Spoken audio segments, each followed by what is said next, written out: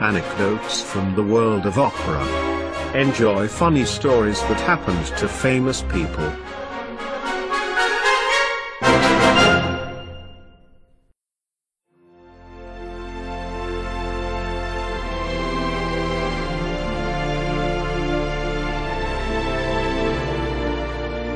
Anecdote number 19.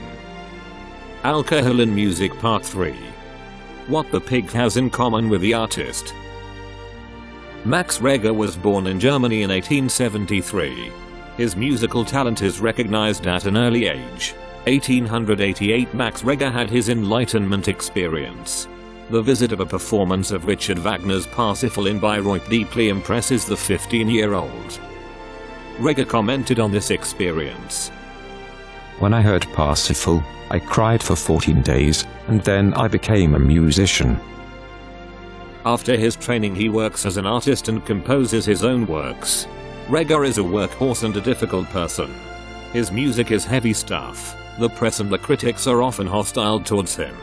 He once wrote a critic, I am sitting in the smallest room of the house. I have your review before me. Soon I will have it behind me. He needs to get rid of his aggression with alcohol.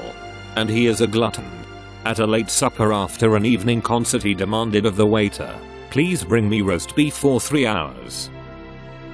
It is a well-known story that one day during an afternoon walk he stopped at the inn and ate 30 sausages. Back home he did as if nothing had happened and ate his supper as usual.